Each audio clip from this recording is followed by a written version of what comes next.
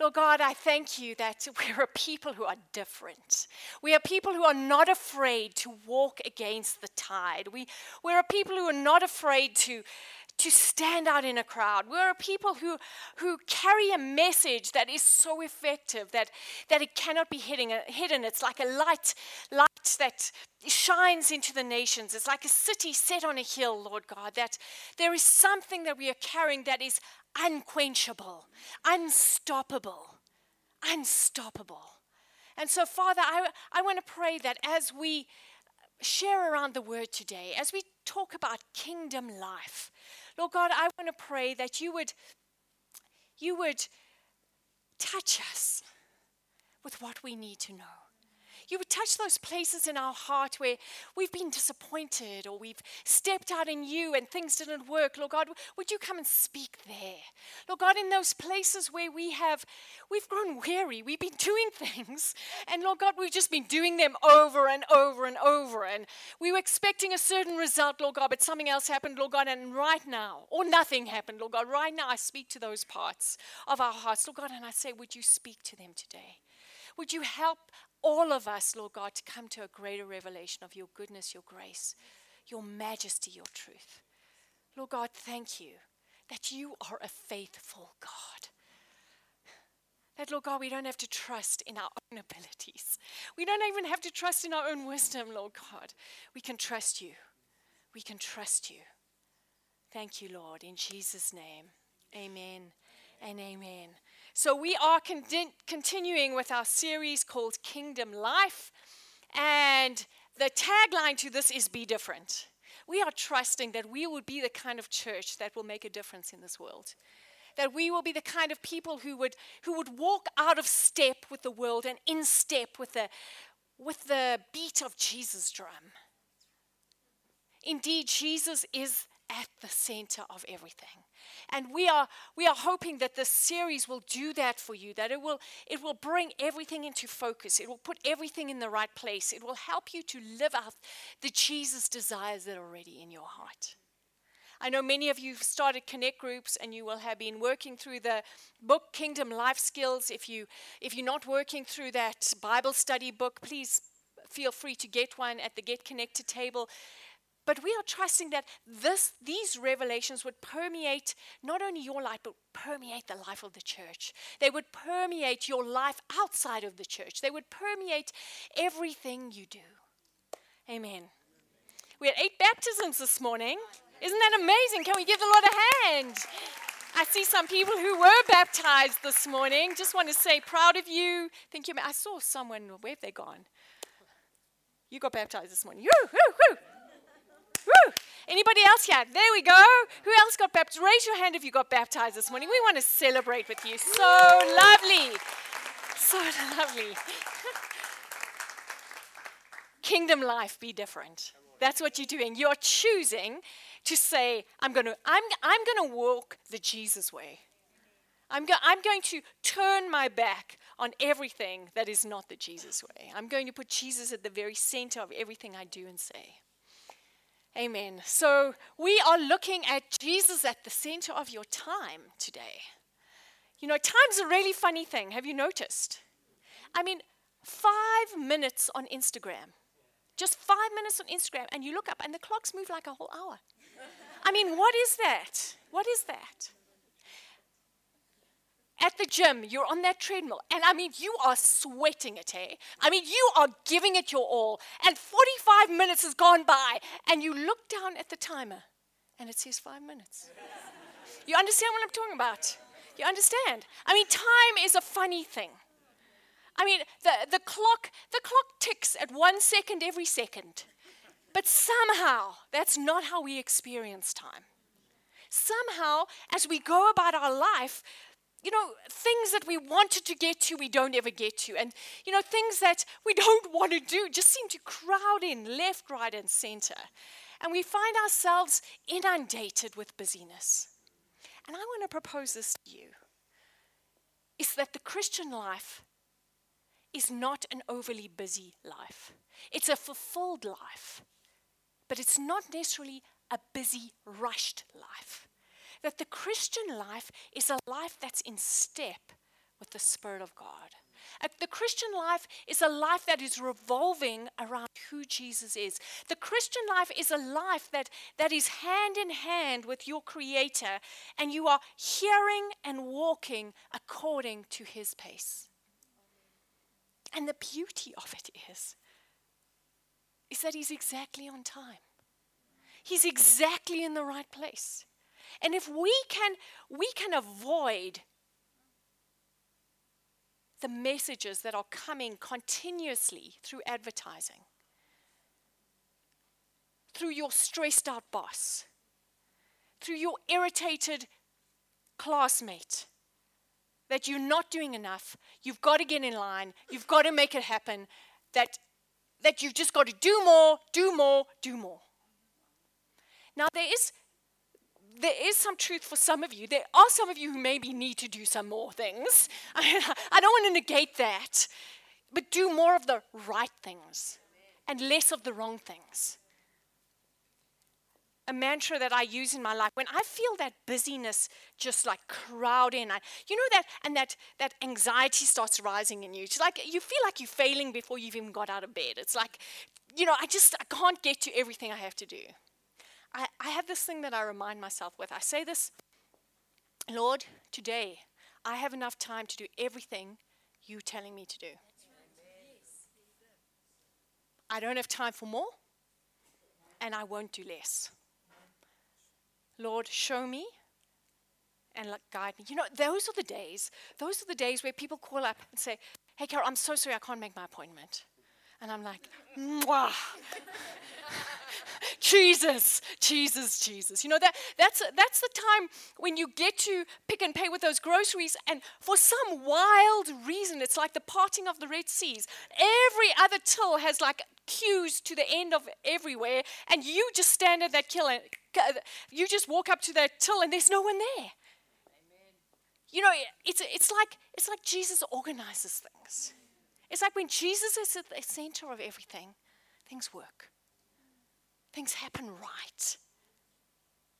Those are the days when I do perhaps get stuck in traffic or stuck in some place, but then I'm there, and because He's the center, I start praying, and things start coming to mind, so that when I walk into whatever situation I'm arriving at, that I ended up taking longer to get there than I thought, it's like I have a plan. It's like God orchestrated time for me to just be with Him so I could figure it out. So He could help me figure it out. Jesus at the center makes all the difference. Now, what's really interesting is that God doesn't look at time quite the same way as we do. I mean, have you noticed? You get that prophecy, soon your breakthrough is coming. Like a couple of years later, you're hanging on to that word. It's like just with your fingernails. God's soon is not always the same as our soon. And and in addition, sometimes you just don't feel ready for something. It's like, God, please, not that thing, and bam, it just lands on your lap. Who is ready for that first baby? Never, but there it is. And for the rest of your life, you're dealing with that. It's like God's view of time is just a little bit different from ours. So interestingly enough, He's not shy about that. He's really not shy about that. So there are two words in the New Testament that are translated time. And the first one is chronos, and it means the exact time and event, and you have a scripture there to show that it's a real word, and it's actually in the Bible. And it's what we would look at a clock and see. It's like if someone says they're going to arrive at 4 p.m., that's chronos time. But then there's another word that is used all over the Bible. And it's called kairos time. Well, the word is kairos. The Greek word is kairos. And it also is translated in your Bible time, exact same word used, but it's not quite the same kind of time. It's like the God time, and it may mean season. It's the appointed time. It's like the right time. if any of you grew up in more rural areas, it's like the time that wedding starts. When does it start? When everyone's there, when it's the right time. You all understand what I'm talking about. I mean, poor me, it took me years to understand that. I have waited at wedding venues for hours. Like, what? But there's this concept in the Bible of Kairos time. It says in Romans 5 verse 6 that for while we were still weak, at the right time, Christ died for us. When, it's almost like God didn't necessarily have an exact date on the calendar. It was like he was waiting for everything to be in place. And when everyone's there, everyone's at the party, bam, Christ is born.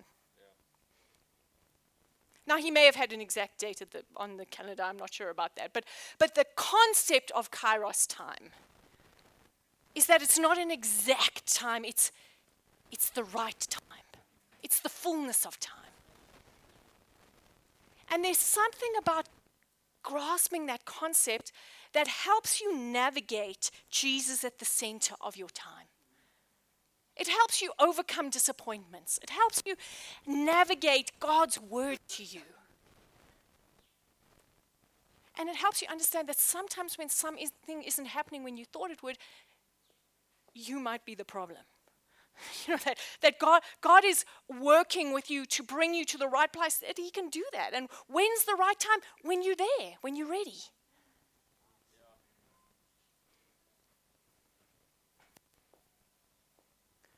The right time, the appointed time, or the season.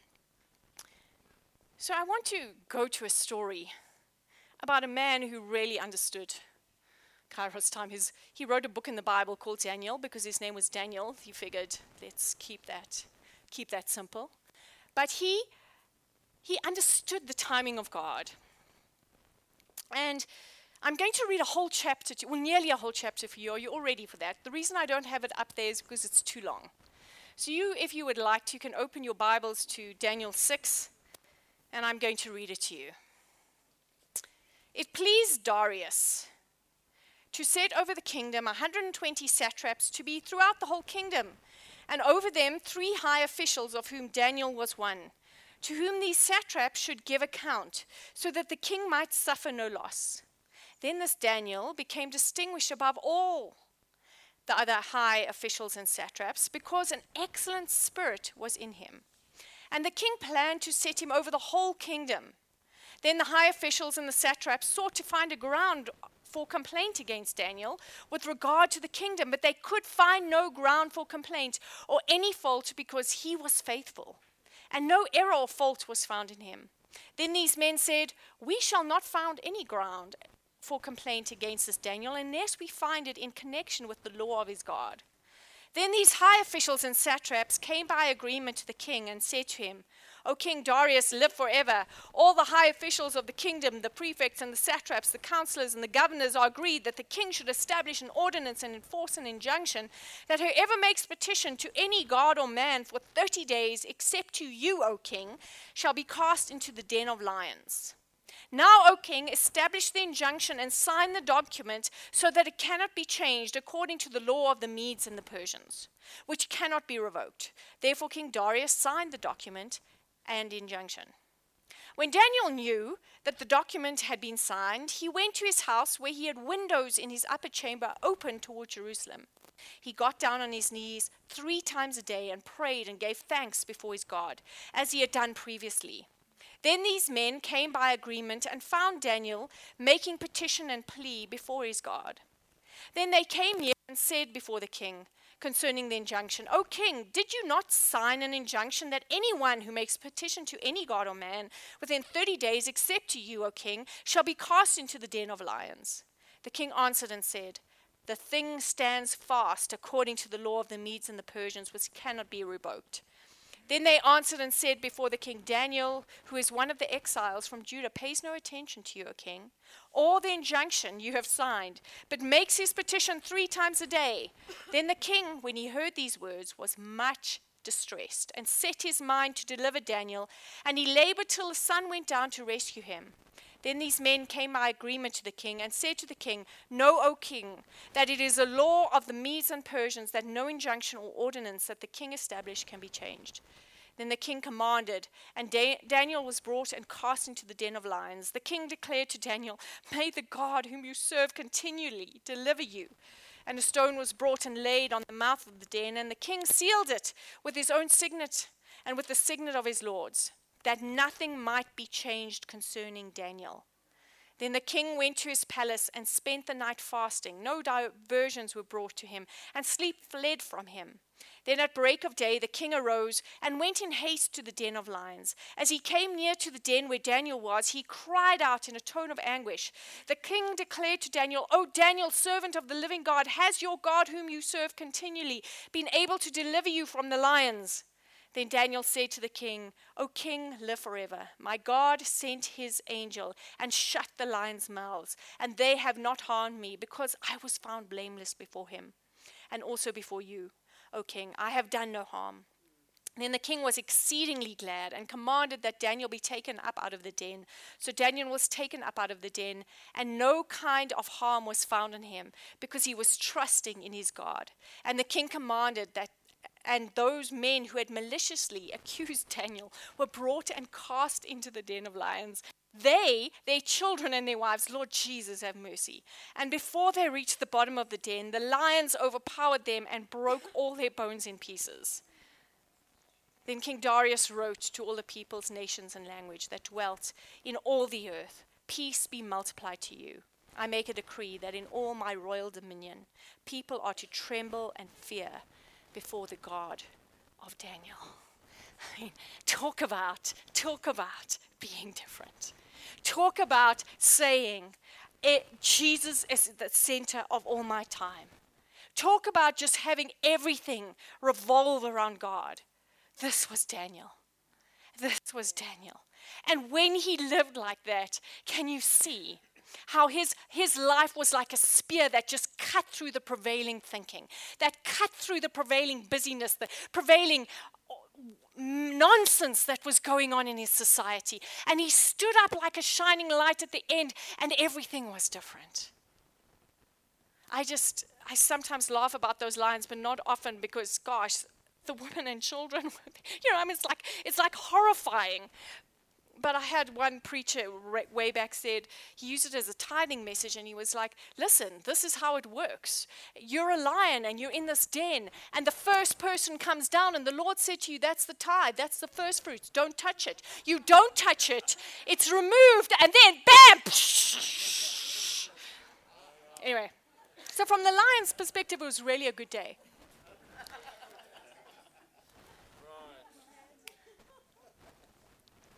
But Daniel, how was he able to live this kind of exemplary life? I mean, how was he able? When I read this, I'm just like stunned by the statement in verse 3. It says, "Then this day Daniel became distinguished above all the other high officials and satraps, because an excellent spirit was in him." Now, who wrote this? Daniel. But here's the thing, he didn't say, "I was excellent." He said an excellent spirit was in him. You know why I love that? Because it's alluding to something. It's like, it's not about your excellence. It's not about you trying hard. It's not like, "Gosh, I've just got to get this time thing right. Where's my diary? Let's organize this. Let's make it happen." No.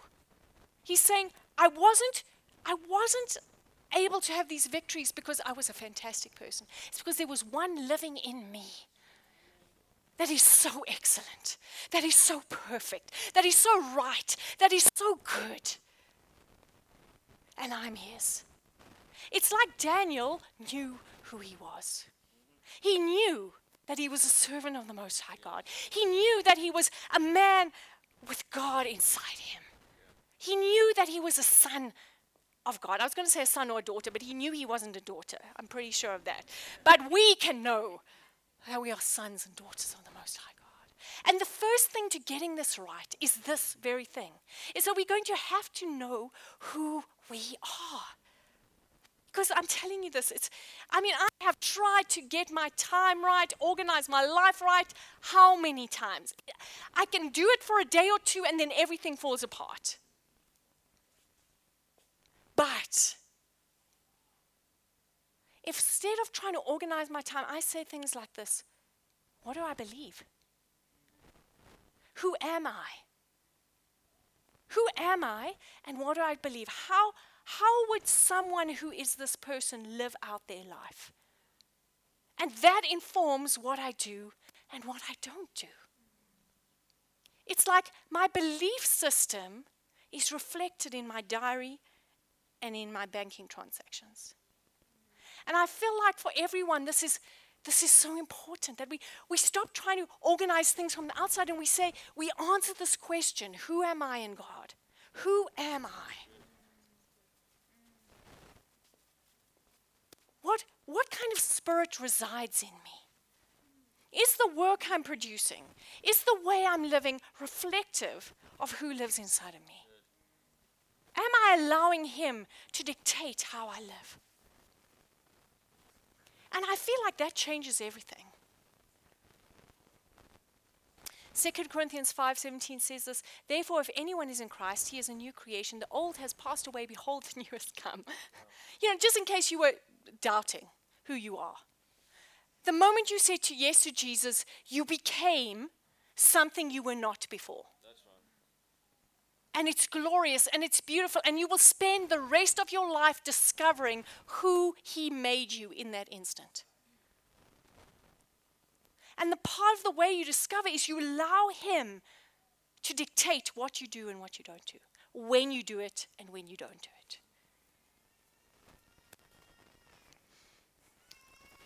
A question I often ask myself to kind of regulate is this what sons or daughters of God do? Is this something that a son of God would do? Is this something that a daughter of God would do? And that helps organize my choices.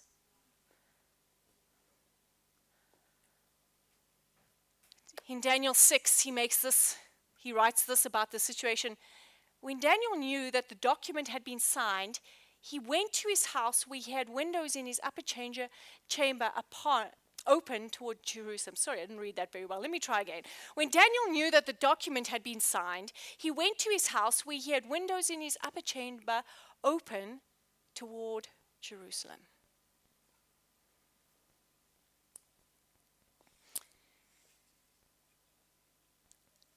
It's like Daniel chose the place he lived so that he constantly be thinking about Jerusalem.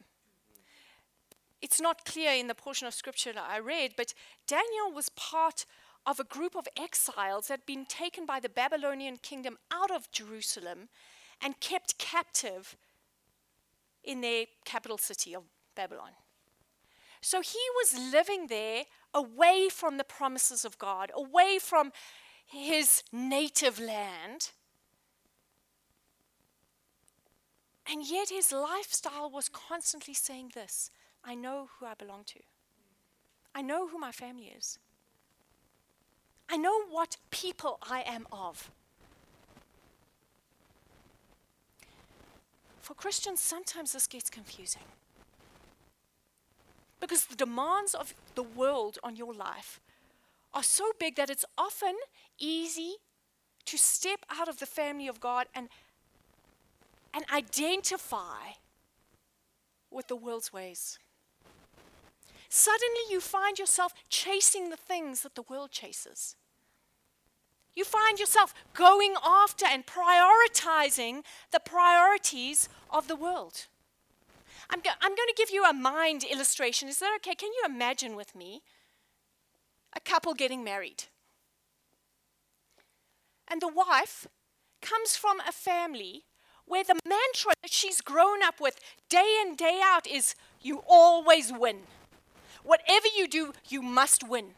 We, the Kumalos, win. Are there any Kumalos here? It's true, but you win because you're in Jesus. She didn't know that. She just thought she won because we must win. She marries a man, And he's from a completely different family. He's grown up and knowing that we win in Jesus, that we already won. I mean, I want you to picture the games nights at this family. Can you for a moment? I mean, the children are young, so it's still snakes and ladders games. And you know, the mom throws a 6 and she's picking up her counter.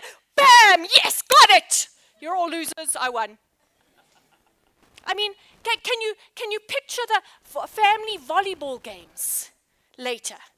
I mean, old Johnny, he's got the ball, he's about to hit. Mom, get up. Yes, won. I mean, can you picture that? And at some stage, maybe her husband would sit her down and say, darling,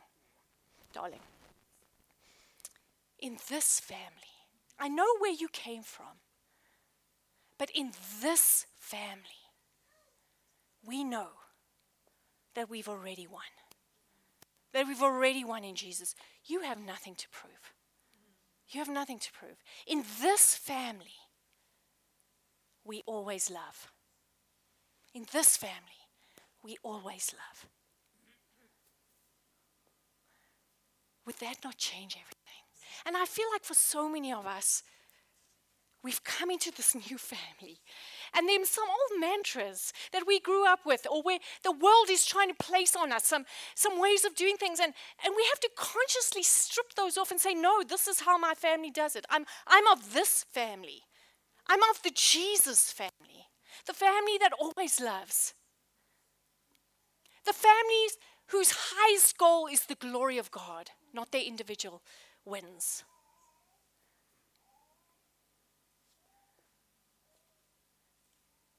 He knew what family he belonged to. He knew what family he belonged to. He kept it in front of his mind.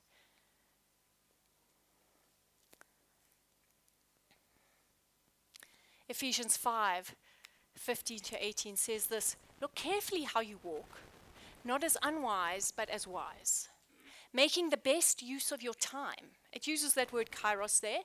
And when it says make the best use of your time, it's actually saying buy back the kairos. Buy back the season. Buy back the season. Because the days are evil. Therefore, do not be foolish, but understand what the will of the Lord is. And do not get drunk with wine, for that is debauchery, and be filled with the Spirit. I mean, it's like a wild tag on the end. But it's alluding to a Daniel who was filled with the Spirit of excellence. He's saying that the way you redeem time, the way you buy back your kairos, is to walk away from the world's ways of solving things and embrace the Jesus way of solving things. Be filled with his Spirit and organize your entire life with Jesus at the center.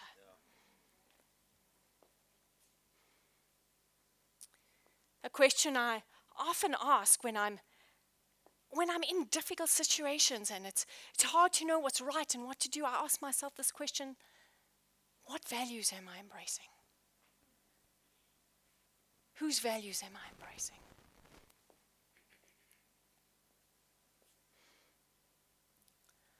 And lastly, it says in Daniel 6:10 again, the second half of that verse, it says, he got down on his knees and prayed and gave thanks before his God as he'd done previously.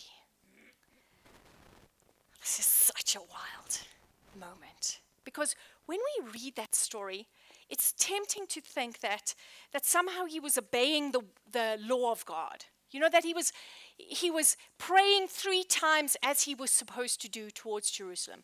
There is no law in the Old Testament that says you must pray 3 times a day. Much more says pray continuously. But you know, there's no law that says you must pray 3 times a day, nor is there a law that says you must pray towards Jerusalem. But this was clearly a habit of his. Why was it a habit of his? Because there is another scripture, and it's a long scripture. There it all is. You can take a picture of it and go and read it at home. In 1 Kings 8:46-50 is when they built the temple in Jerusalem. Solomon was dedicating it. And he prayed this prayer at the dedication. I'm going to paraphrase it. He said this, Lord, when we sin, and everyone sins, Lord, and you send another nation to take over and take us into exile. And Lord, when we are in exile and we turn and we repent and we pray towards the temple, this temple that we are dedicating here, when we pray toward that temple, would you have mercy on us? Would you forgive us? And would you turn the hearts of our captives to have mercy on us? Can you see what Daniel was doing? This wasn't just like a religious practice. Daniel had the mission in mind. He was saying, God's ultimate plan is for Israel to go back to their home. And I'm going to be a part of that mission. And I'm going to do my part. I am going to, because it says later after Solomon made that dedication prayer that God said, yes, I hear your prayers. It's a done deal. So in other words, he knew that if he prayed like that, God would hear him. And he knew that he was partnering with the will of God to bring Israel home. And he was unwilling, in the face of persecution, to give up the mission. What does that look like in our time management? What does that look like in our time management? I'll give you some example of my life, but I am committed to the Great Commission, which is to make disciples of all nations. What does that mean? Is that I constantly either lead a connect group or I'm reaching out to people who don't know Jesus. Through a connect group or one-on-one. Some of them work out, some of them don't work out. So I had this kind of crop of people who were outside the church and didn't know Jesus so well or whatever that I'd been reaching out to. And you know what? Every one of them got saved over time. And I started this year with no unbelievers in my life. A lovely experience, but also, it's like, how do I do the mission when I don't know any unbelievers? So if I'm walking a bit funny, it's because I decided I'm going to go and join some classes at the gym where unbelievers are. So I joined a Zumba class. That's an experience all of its own. And I went and joined an adult ballet class. Guys, that's why I'm walking funny. Because, man, this mission thing is painful on the legs, you know? And what's my plan? My plan is to just get to know these people. Become their friends. Because, you know, I messaged one of them this morning and I just said, hey, missed you at ballet yesterday. I'm too sore to get out of bed. How are you? And what's my plan? My plan is to get into their life and bring the mission to them. I'm hearing such an every nation saying right here. I'm going to start a conversation, ask questions, listen and tell the story. Salt. That's what I'm going to do. Why? Because I'm organizing all of my life around the mission. And on Saturday, I really didn't feel like that adult ballet class. You know, I was like, I'm just going to look like a fool again. But hey, I went. Why? Not for the ballet. I went for the people.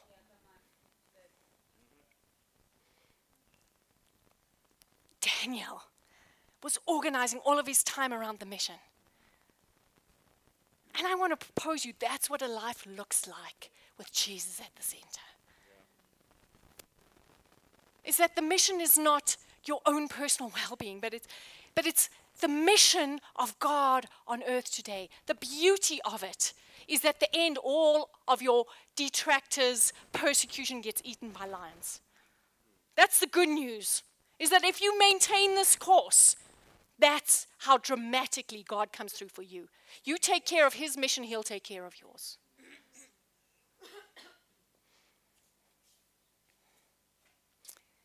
Colossians 4:5-6 says this, walk in wisdom toward outsiders. Again, it uses that same phrase, buy back kairos, making the best use of the time. Let your speech always be gracious, seasoned with salt, so that you may know how to answer. You ought to answer each person. The way we redeem time, the way we buy back time, is we make sure that our life is orientated around the mission, the outsiders. How do we make outsiders insiders?